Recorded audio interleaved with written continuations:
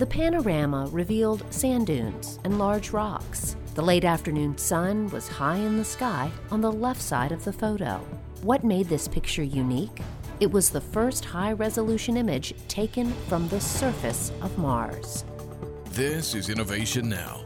NASA Langley Research Center in Hampton, Virginia, had management responsibility for the Viking project from its inception until the Jet Propulsion Laboratory assumed the task a decade later. 2 identical spacecraft were built, each consisting of a lander and an orbiter. Each orbiter-lander pair flew together and entered Mars orbit. The landers then separated and descended to the planet's surface.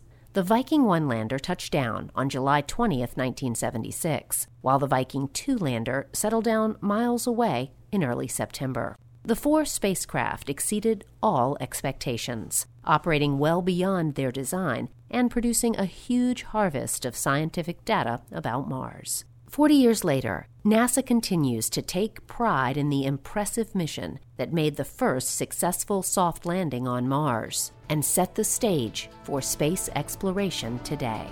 For Innovation Now, I'm Jennifer Pulley. Innovation Now is produced by the National Institute of Aerospace through collaboration with NASA. Visit us online at innovationnow.us.